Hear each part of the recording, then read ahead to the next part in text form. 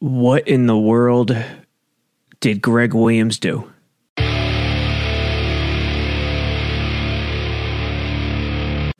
Sabo Radio, 2 days after the Jets lost to the Raiders in stunning fashion.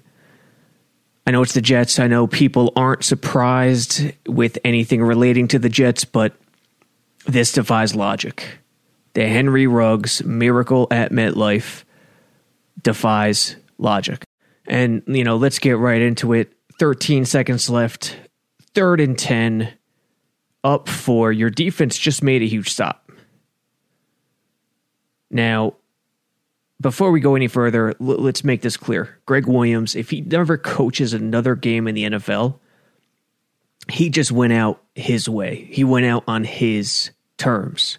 No, you don't want to go out giving up a inexplicable 46-yard touchdown with 5 ticks on the clock, but at least he went down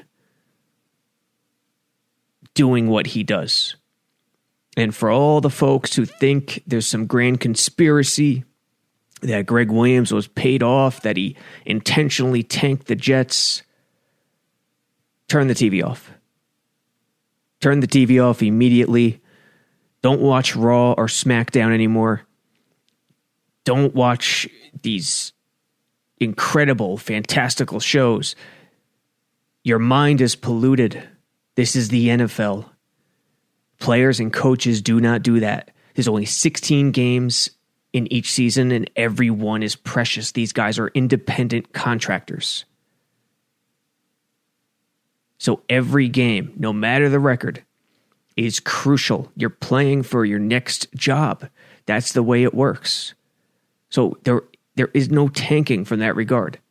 It's just absurd. What's also absurd was the play call. The play call was terrible. We know this. There are ways to blitz against a Hail Mary type situation. This is the ballsiest, riskiest way of any of them. And there are 3 major sins on the play. First, let's watch it through. Jets 4 across near the sticks, which clues Carr in that it's going to be a 0 blitz look. Sure enough, it is. They bring 7. Carr steps up in the pocket like the Red Sea parting, finds Ruggs in the end zone. Let's watch it from the tight view and see what we see. 3 on each side. It's not really an overload situation. It's more of a balanced blitz, which we'll get into in a little bit. But Hewitt coming down the A-gap. Carr avoids him, steps up, finds Ruggs. Now, there's a lot to discuss on the play. Number 1 is David Carr. And the first sin is this. When blitzing against a Hail Mary type situation, the element of surprise is the biggest factor. It's not about the number of players you bring. It's about the element of surprise. You often see, that's why you'll often see 3 down defensive linemen and another 2 or 3 coming from wherever they come from. Sometimes it's an overload blitz where you'll want to flush the right-handed quarterback to his left, so he has to throw against the grain. And in that event, you might see a slot corner come along with a linebacker, both off the edge, and it moves the pocket to the quarterback's left.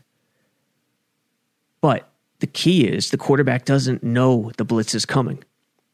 You do it in a sort of casual way. What this does is it makes the quarterback think. It makes the quarterback hesitate. It makes him react and understand that I'm not going to have time to get this ball downfield. And that's the purpose of the blitz in this situation. It's not exactly to sack the quarterback. It's to make him throw the ball quicker than he wants to. And they can't get a 50-yard touchdown, 60-yard touchdown, whatever. Here, Gregg Williams doesn't care about the element of surprise. His way. He's saying to John Gruden and Derek Carr, hey, this is what I'm going to do. I know I give the middle finger out to a lot of people, but at least I do it to their face. And that's what he does here. Hey, we're blitzing. What are you going to do about it? What are you going to do about it, Gruden? Carr comes to the line. He sees it. right here. He sees it, communicates to his tight end Waller, communicates to the running back, and that makes the play happen. If he doesn't leave Waller in, this play doesn't happen. No shot. 6 in to protect a 7-man rush. No chance. Carr doesn't have the time, and this play doesn't happen. He throws it way quicker than he wants to, and it would have even taken a more miraculous play to get it done. So Carr adjusting, Gregg Williams not going with any kind of element of surprise with the blitz, and rushing 7, which I forget the stat from ESPN, has never been done or hasn't been done in many, many decades in a similar situation. It hardly ever happens. Rex Ryan went on Greenberg's show on ESPN, hammering Gregg Williams, hammering the Jets, calling them a laughingstock. We'll get into Rex Ryan later. He's got to pipe down. But Derek Carr changes things up. Waller, running back, staying in, makes it happen. Number 2, Cardinals in number 2, Lamar Jackson. If you're in a zero coverage, you're the last line of defense. Why are you only 7 yards off the ball? And why are you shaded so far inside? You got to be at least 10, 12 yards off. The purpose here, you're the last line. You got to play it as such. So backpedal, bail, whichever you do is fine. Just don't let the receiver close ground on you. There always has to be space between you and the receiver. Always. Don't let him catch you. Ideally, you want to backpedal and not turn until you absolutely have to. But here he bails, which is fine. And you'll see it right here. He turns right away, starts running, and because he has him in man-to-man, if Ruggs makes an in-cut here, he's got to cover him. So not having that free safety, if he runs an in-cut here and Carr hits him, I mean, there's a solid chance he could score or get out of bounds, making it a 30, 25, 20-yard try to the end zone with 3, 4, 5 seconds left. So you understand why he goes for the stutter just a little bit. But still, say Ruggs cut to the inside. You still don't go, you don't react this way. You don't react this way as a corner in this situation. You react this way if you have over-the-top help. Not in this situation. So Jackson going for the stutter. Cardinals in number 2. You can't do it. Just keep running. Keep running. If he catches it for 20, 25 yards, be secure with the tackle. Let him catch it. Be secure with the tackle. The game's over. As you can see, the stutter is all Ruggs needed. And Carr finds him. Miracle at the Meadowlands. Number 3, Neville Hewitt. Again, it's a balanced blitz. It's a balanced pressure. And because Gregg Williams is sending 3 on each side, there's nowhere for Carr to go. He can't escape left or right. He can't. So, the only place he could go is forward, stepping up in the pocket. That's Neville Hewitt's job on this play. Neville Hewitt, well, first Carr's changing a play. Neville Hewitt, right down the A-gap, Guidry off the edge, Lange off the edge. Jenkins is taking his time trying to beat his man one-on-one with the swim. Hewitt down the A-gap has to stay in his lane because it's balanced. And listen, these are educated guesses. We don't know how Hewitt was coached. We don't know what Gregg Williams told him when they ran this play in practice. But common sense leads you to believe, as a defender, if you're bringing a balanced pressure like this, you have to stay in your lane and contain the quarterback. Not contain him to not run. He's not going to run. He's not a threat. But contain him in terms of breaking the pocket and buying time. That's the key. It's not to sack the quarterback. It's to keep him in the pocket and eliminate his time. Hewitt, just stay in the A-gap, stay in the A-gap, stay in the A-gap. He gets tossed to the side. That's the killer. That's the worst part of this play. And that sets everything in motion. Because once that happens, it forms a wall and allows Carr to part the Red Sea, step up in the pocket, and make the play happen. And that's exactly what he does. And the other thing is Matthias Farley. I didn't count this as one of the would be 4 sins, but Greg Williams, what is he doing with Matthias Farley? 4 across, Matthias Farley walks up. Who does he have? Is he responsible for the tight end? Is he responsible for the back? It has to be one of these 2 guys because you're not spying the quarterback here. So he either has the tight end or the back, and because they both stay in, Farley's supposed to go in a green situation. But he's really slow. Looks like he has the tight end, the way he reacted. He's really slow to rush the passer. Once Waller stays in the block, right there, go. Go get Carr. Go get him. You're the 7th guy, which is critical. You're not helping. You're not floating deep. You got to go. He's lackadaisical. He hesitates, tries to bat it, get a hand on the ball. Doesn't work. From an overall standpoint, it's a mind-boggling decision by Greg Williams. But there's no conspiracy, folks. To think there's a conspiracy would be to think Elvis is still alive. To think there's a conspiracy is to think Tupac is living in Brazil. Or that we didn't land on the moon. It's just not. Well, it is possible. Of course, anything's possible. But it's not likely. There's no shot. It was just a terrible call. If you know Greg Williams and what he does, he sends pressure. He sends pressure when it's nut crunching time all the time. And we've seen it. We've seen it with the Jets. Last year against Pittsburgh, he literally did the same thing. It's just ludicrous. But that's what you get in today's media landscape. You want the casual fan talking about casual topics because it travels further. I mean, against Pittsburgh last year, literally, May had to make an incredible play in the end zone, turned around with his left arm to knock it away on 3rd down. One-on-one coverage downfield. On 4th down, again, Hodges drops the ball, still gets rid of it. Poole, his man, gets a little behind him, but the ball is underthrown, and the Jets escape.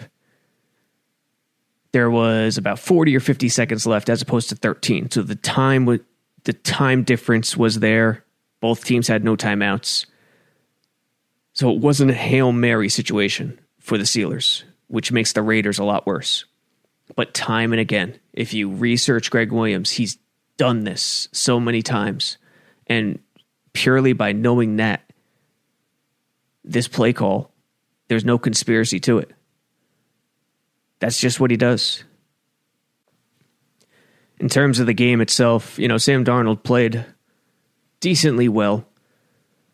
Threw another pick, threw 2 touchdowns, ran one in, 14-23, 186 yards. He was decent. He was good. But this Raiders defense is terrible. We talked about it last week. This was a tricky matchup for the Jets. And Paul Guenther did not let me down.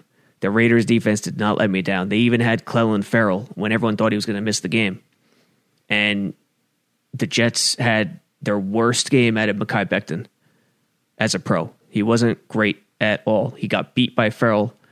Darnold also lost 2 fumbles in that second quarter. If that second quarter doesn't happen with Ferrell and Crosby, especially Ferrell beating Becton and changing the momentum, the Jets probably win this walking away. But the Raiders changed the momentum in the second quarter thanks to the pass rush, which has been non-existent all year. They were second to last in sacks coming into the game. That may have changed based on this game. I don't know how many sacks they had in total. I think 3.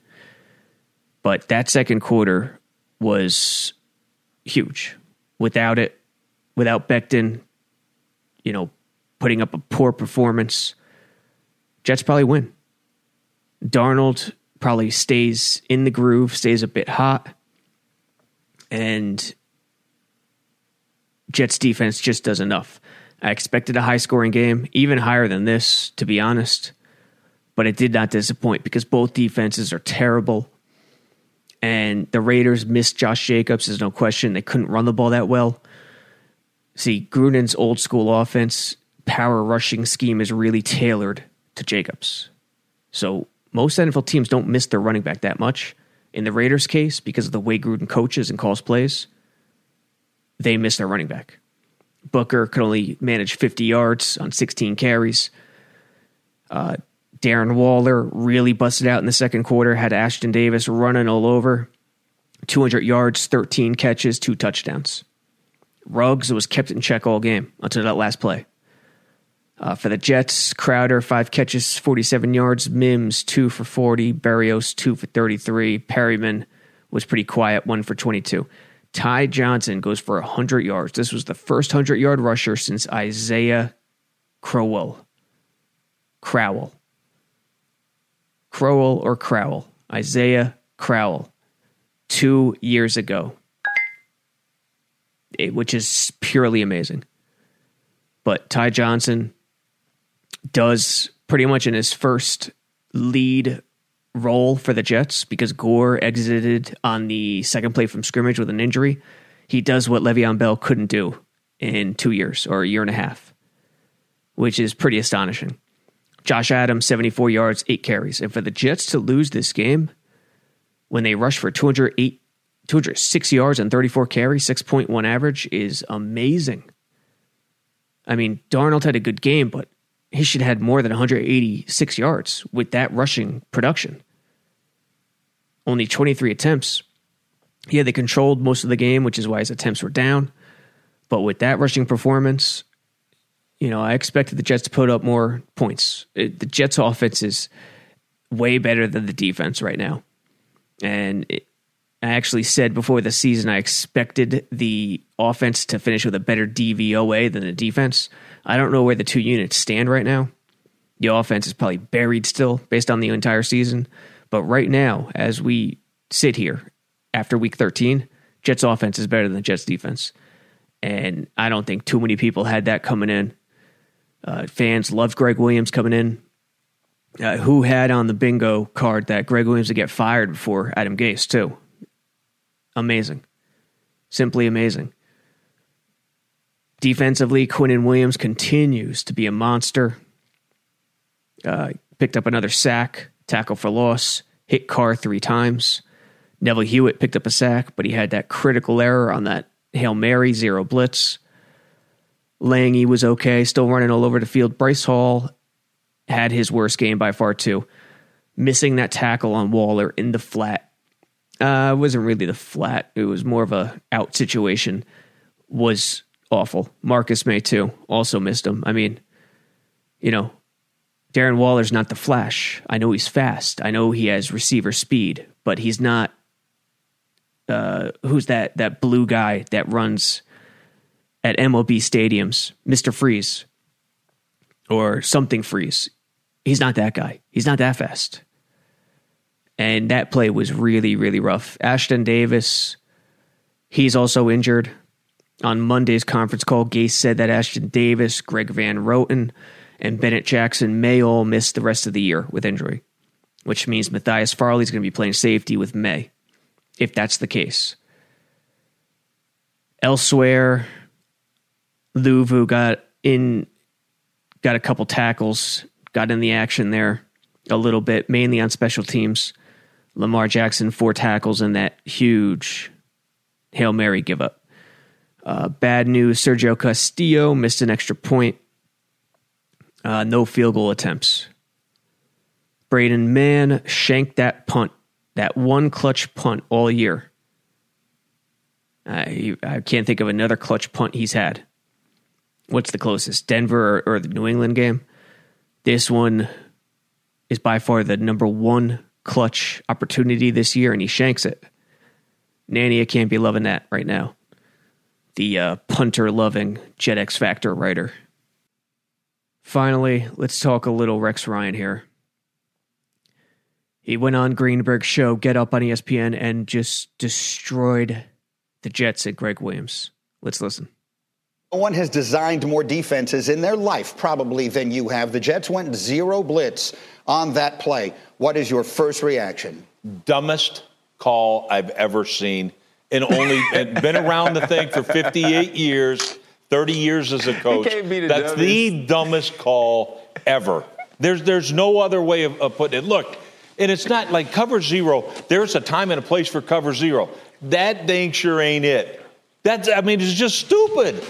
It's just absolutely stupid. I mean, as you watch that there, they actually have a linebacker who it looks to me is spying the quarterback. Well, here's the other thing. They don't even know how to run a thing cover zero blitz. Number one, in a cover zero, and by no means do I mean this is ever appropriate to call it in that situation. But in a cover zero, number one, you'd rather be early than late. Okay? And the other thing is you pressure rush. So they got a guy 10 yards back. He ain't pressure rushing. That's why Derek Carr is able to step up. So not only was it the stupidest call ever, they don't even know how to run a thing cover zero blitz. And you wonder why they give up 400 yards a game. You wonder why this team hasn't won a game. And the thing I feel bad about is for every one of those kids that have been a laughingstock of the league, the Jets have been a laughingstock of this league. And for you to put those kids in that situation, to take the moment away from them, a win after all their hard work, that's just ridiculous. And look, Ryan and I differ in this. We both know Greg Williams. So, I mean, his take on Greg is, we all know this cat. He's the biggest ego. Look, I got a big ego.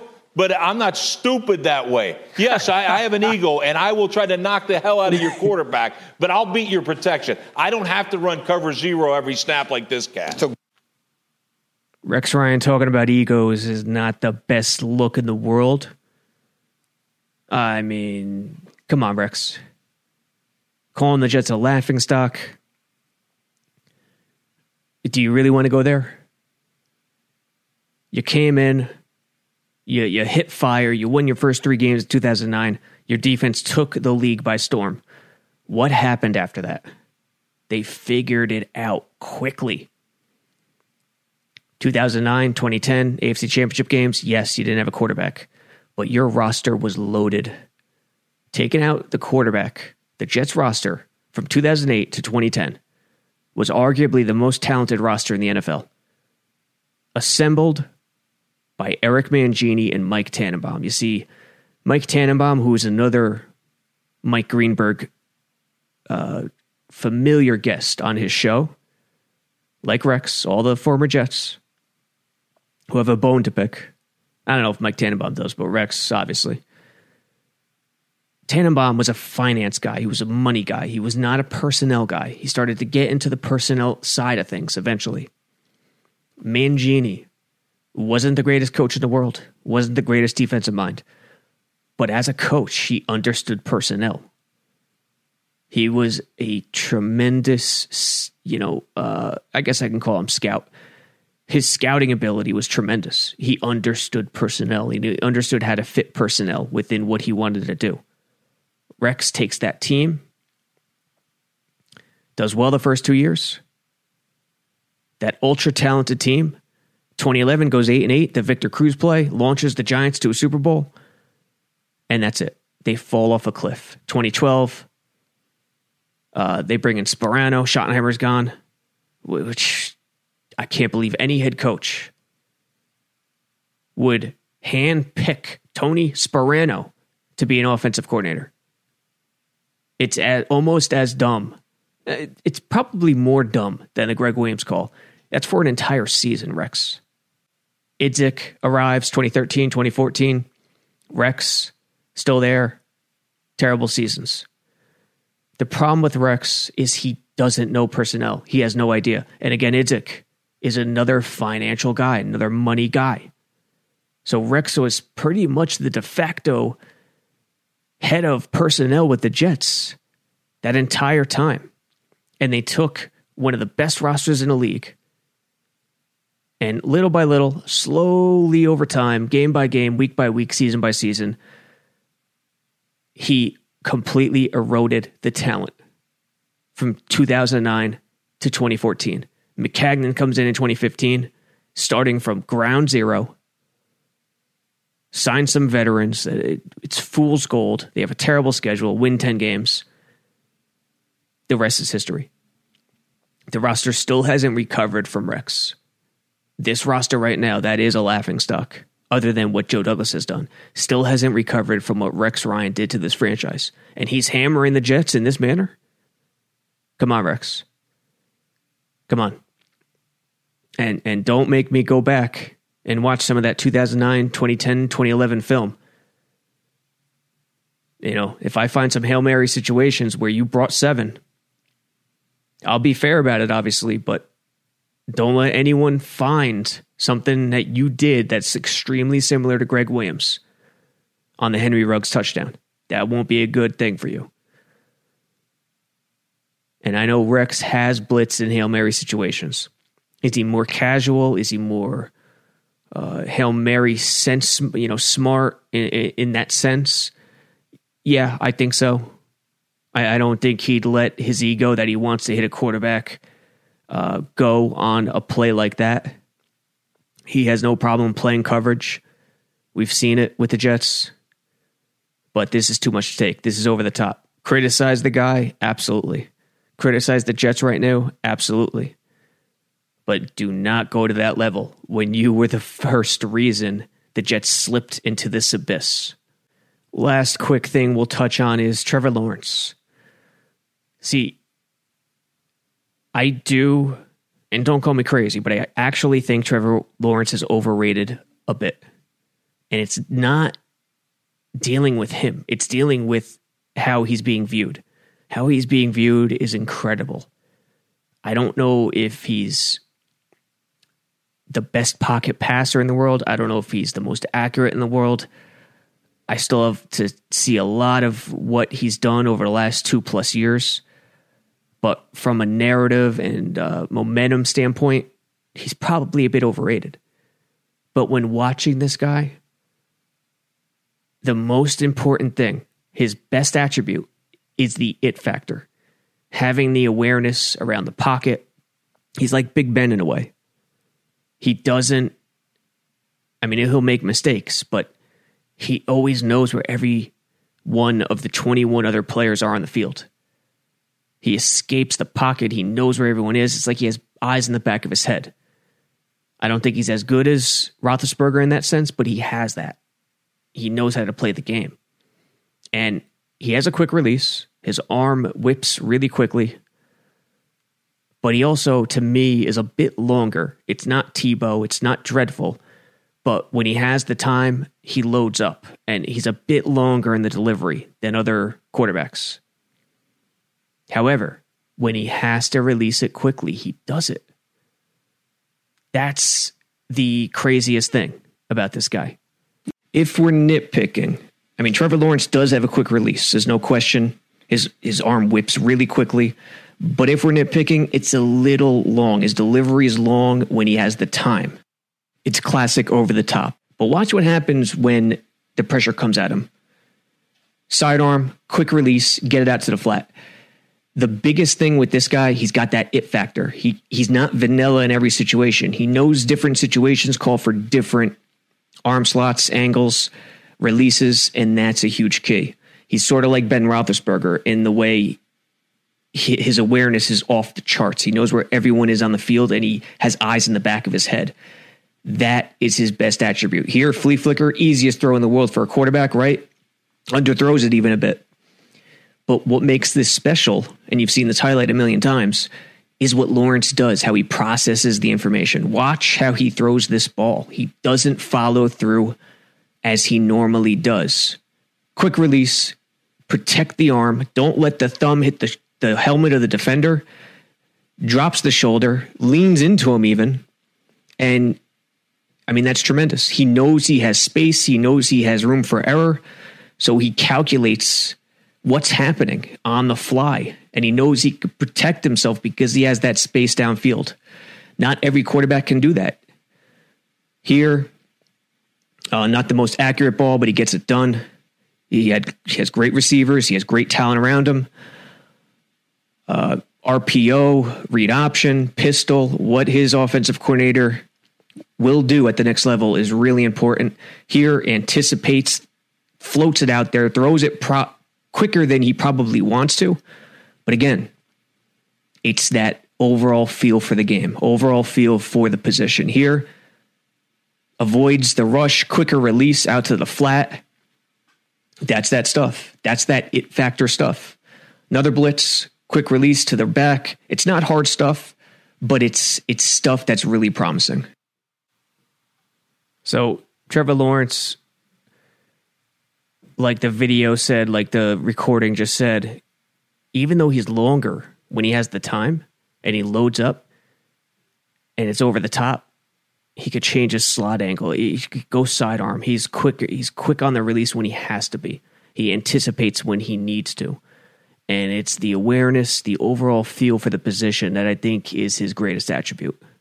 Jets, Jamal Adams, Seattle Seahawks are next up. 4 more to go for the Jets fan if they are dreaming of Trevor Lawrence right now. Seahawks, Rams, Browns, Patriots, only 1 more home game, which is a good thing. Although without fans, I don't know how much of an advantage it is. But 4 more to go. The Jags nearly did it, nearly knocked off the Vikings, went to overtime. And I bet a lot of Jets fans would feel a lot more comfortable with a buffer, with that 1.5 game buffer instead of that half game buffer. Because even though it's 1 in the standings right now, the Jags have the tiebreaker. And Nanny is going to update the graphic, and we're going to put out an article probably tomorrow, Wednesday. That race is over. The strength of schedule tiebreaker is going to the Jags. It will be very difficult to catch up. So it's really a half game lead, not a full game. If the Jets win, Jags lose, that combination, it flips it. And the Jags will lead by half a game. So instead, the Vikings win in overtime. Jags let Jets fans down again, and they just keep hanging around. They keep hanging around. And Jags' schedule the rest of the way is really tough. Jets is as well. But with Belichick in the last week, could Jets fans be fearful? Yes. Should they be? Perhaps. We'll see what unfolds over the next 3 weeks. Jets Seahawks Sunday. Until then, catch you next time.